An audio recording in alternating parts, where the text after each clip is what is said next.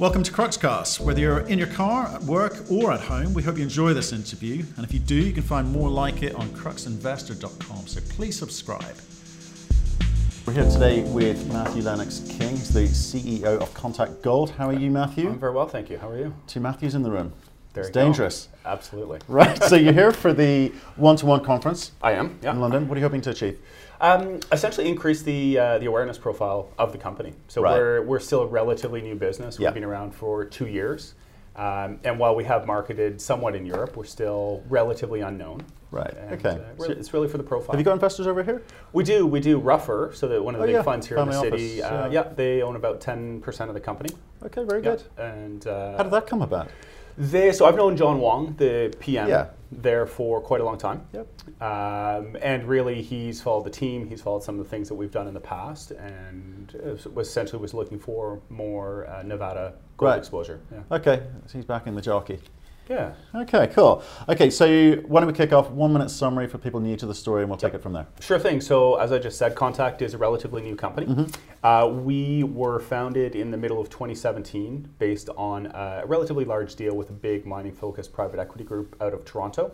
So we brought the team and the capital. They brought the asset. They remain our 38% backer. And we're 100% focused on Nevada and high-grade oxide gold, essentially at surface. Right, okay. So you've been at it 2 years?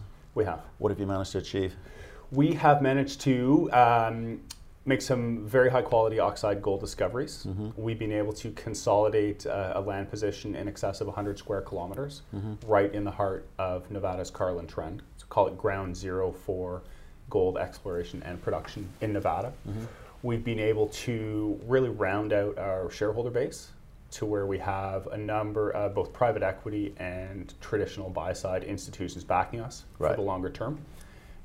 Okay, but so give me an understanding of what your plan is. What's the business plan here, and how are you going to deliver it? Because 2 years, 10 million market cap. I want to know what's going to make this thing start moving, start ticking. Yeah, absolutely. So really, when we look at the exploration space, when we look at the gold business, we see a looming lack of supply.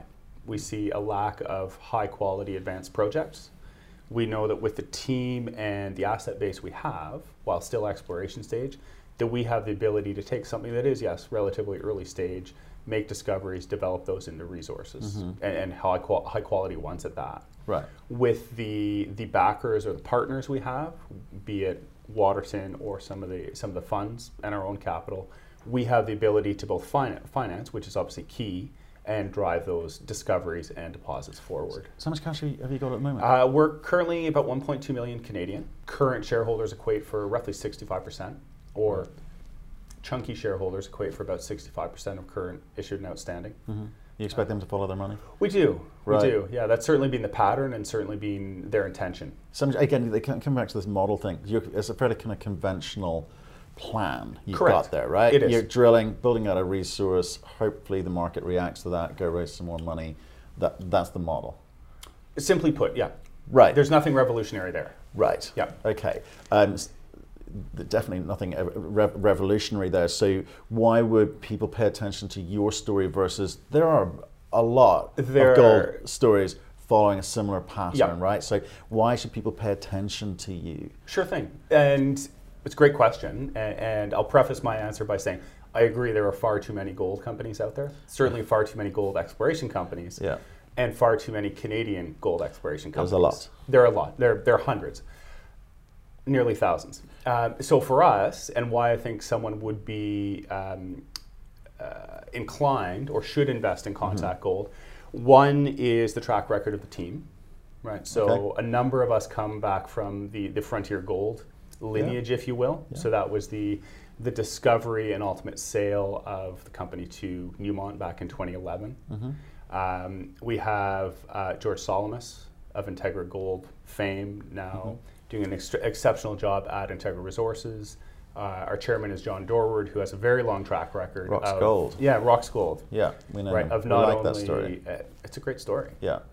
Not only creating value through transactions, but also building a high margin mine that prints cash. Okay, so you got a good team. Yeah, we've got a great team. and I know it's point one, and you'll get onto some more in a second, Yes. but you don't always hit it out of the park. So you know what? There must be more to it than that. Sure. And so part of it's the team, part of it's the assets. Right. So we're in Nevada. We're not in. I know we just were singing the praises of Rock School, but we're not in Burkina Faso. We're not in Mexico. We're not in Chile, Peru, Argentina. So there is that really that stability. Right. There is logical, systematic permitting in place, and a real understanding and need for both exploration but also mining development. So sort of the cultural aspect is there, the regulatory aspect is there, coupled with really prospective geology. So even though gold mining has been taking place in Nevada really for well over 100 years, they produce well over 200 million ounces, there are still really meaningful discoveries being made to this day. And that's not 1 million ounces, that's 5, 10, 15 million ounces. Right. And those are made by seniors and juniors alike. Okay. Yeah. What else you got? Well, we've already gotten started. Right, so we have the team, but on those large land positions that we have, sort of 100 plus kilometers, square kilometers, I beg your pardon, we've taken our targeting methodology, which is not revolutionary, but it's very systematic, it's very comprehensive, to really mitigate the risk up front. So instead of taking a rock sample and saying, we're going to drill here, we've done extensive mapping campaigns, structural campaigns, multiple geophysical campaigns, looking so far as age dating of rocks through fossil analysis, and all the rest of it. So really building up the weights of evidence. And in the cases where we have tested those targets, we've had fantastic success. You know, a gram over 90 meters type thing. Okay. So we've seen that this is very effective. And we've advanced the project to the point now where in 2020 we can really be much more aggressive, chasing these targets. Okay, so I want to come back to the money side of things, because it's for companies of your size, it's all about the money. Of course it is. Always. Yes. Right? Absolutely. So you've kind of got your 65% of people holding a lot of big positions here. So that you assume they're going to follow their money, right? So do you think the things that you've just told me are enough to get the rest of the market interested in financing you? Are you quietly confident that come Q1 you're going to raise your $5-6 million bucks? Yes. You are? Yes, I am. Okay. Yeah. Why do you say that? Really through really the extensive marketing that we have done. Right. So while we are small, while we are new, Yeah. myself, the rest of the board, management, we do have those deep relationships on the investing side. Institutional. Right. To run our business, we're a little bit over $1 million Canadian per annum. So that's listing fees, auditors, legal fees, all the rest of it. So it's quite lean, quite mean, certainly in this day and age.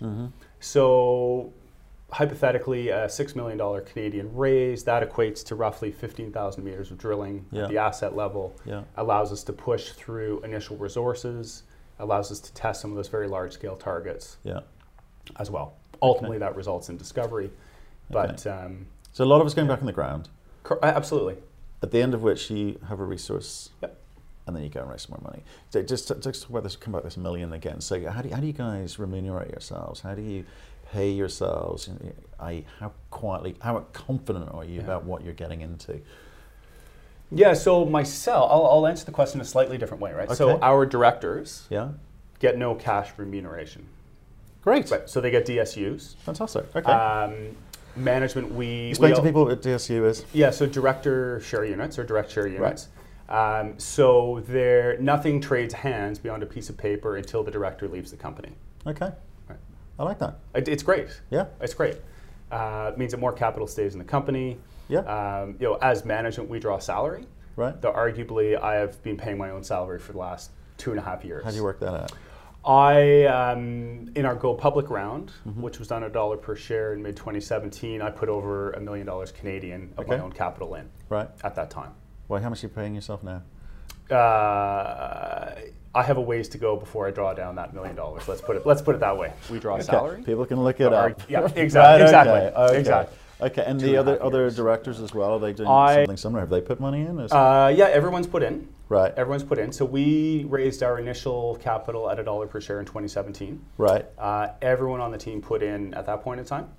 Earlier this year, we raised 6.85 Canadian. Right. And most of us actually played or participated above our pro rata in those financings as well. Okay. That's interesting. That's very interesting. Yeah. But because I think it's a topic which shareholders for junior companies, when it's going great, no one really cares. But Correct. for small companies with small market caps, with no revenue, people are very interested in how the directors pay themselves. For sure. Right? So it's important to be sort of open about that. Okay, so look, and I think you've answered that. I think you've answered. Maybe I should ask you again. So why should people be looking at you versus all the other thousands of Canadian? I want you to try and maybe answer it from a different way. So what's the future look like for you that you can give people a surety or confidence over that they're not seeing at the moment? Not to compare us to the lifestyle companies, perhaps, but if we look at some of the bits of workflow or milestones that we have coming down the pipe for Contact Gold. So our principal asset is Pony Creek. So it's right on the Carlin Trend. It's next to a company called Gold Standard Ventures that I'm sure a number of both you and the ultimate viewers will be familiar with. So it's got a fantastic address. We will, within the month, have our major exploration permit, which is called a plan of operations. That'll ultimately give us 165 acres of what they call disturbance, meaning drill pad building, road building, which ultimately gives us the ability to get out and test all these targets that we're very excited about, but also push the boundaries of the deposits that exist on the ground already. We also have a secondary asset called Green Springs, which is relatively new to the company. It has a much higher grade profile than Pony Creek does. Looking at grades between 1 and 5 grams per ton, oxide gold in the very shallow environment to 0 to 50 meters depth, over big widths, 20, 30, 40, 50 meters type thing. So I think one thing that does differentiate us from many other companies, the lifestyle companies, if you will, is that we actually have legitimate assets, large scale, high grades, and the ability, not the guarantee, but the ability, the potential to deliver very large and or high grade deposits. I mean, essentially, I'd say a lot of CEOs would answer that question in the same way. Okay? Sure. Whether they have or haven't. Yes. Right. Got that. So it's difficult to stand out from that white noise environment. So I do buy the track record. There's some great names there of people who, and I've particularly taken by John Dorward, the model that he employed there, because when I compare it to people around him who've done it a different way with very different valuations and very different results, I think that's smart. So I mean, how much input do those? I know they're on the board, but they're not active on a daily basis. So how do you engage with them? Yeah, absolutely. So those guys are, while they are on the board, and they're certainly not active management, they're very much a part of the team. So rather than being in the granular day-to-day, it's what are the overall thematics? What's our overall strategy? Right? So how do we take essentially the raw modeling clay that are these exploration assets, ones that we really like, but how do we actually take those and form them into something that's going to create value down the road? So that's the conversation I'm interested in. What does that sound like when you talk at the end of each month or however often you talk? Well, absolutely. So I speak to John, let's say once, twice a week, depending on what's going on. So we've worked together for many years at this point in time.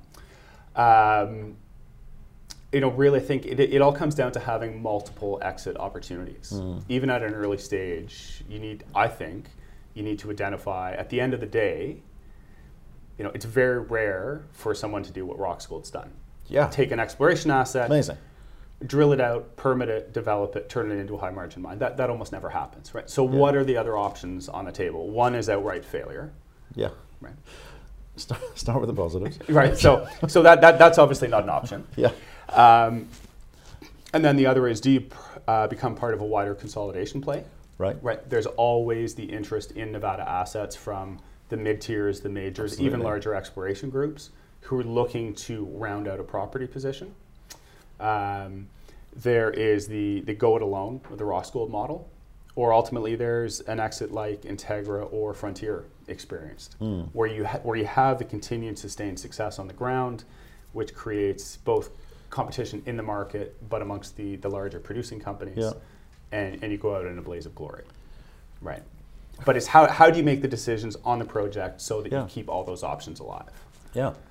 So how are you keeping them alive? Because I know you're going to get a bit of money in that. Like I say, that changes a lot of things. Gives you a bit more optionality here. I mean, and it's too early to talk about other M&A or anything like that, but you must be looking around you and seeing what's happening there in the marketplace. And there's a lot of juniors struggling to get cash. Yes, they can't absolutely. get it. There's some good assets which are stranded in a way financially. Yep.